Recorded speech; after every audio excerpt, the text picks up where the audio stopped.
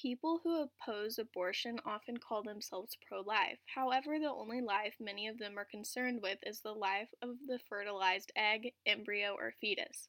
They are much less concerned about the life of women who have unintended pregnancies or the welfare of children after they're born. The hypocrisy is that many of them support capital punishment, which is the very thing the whole following is against. At the same time, I do understand where they are coming from, but in the long run, it isn't my body.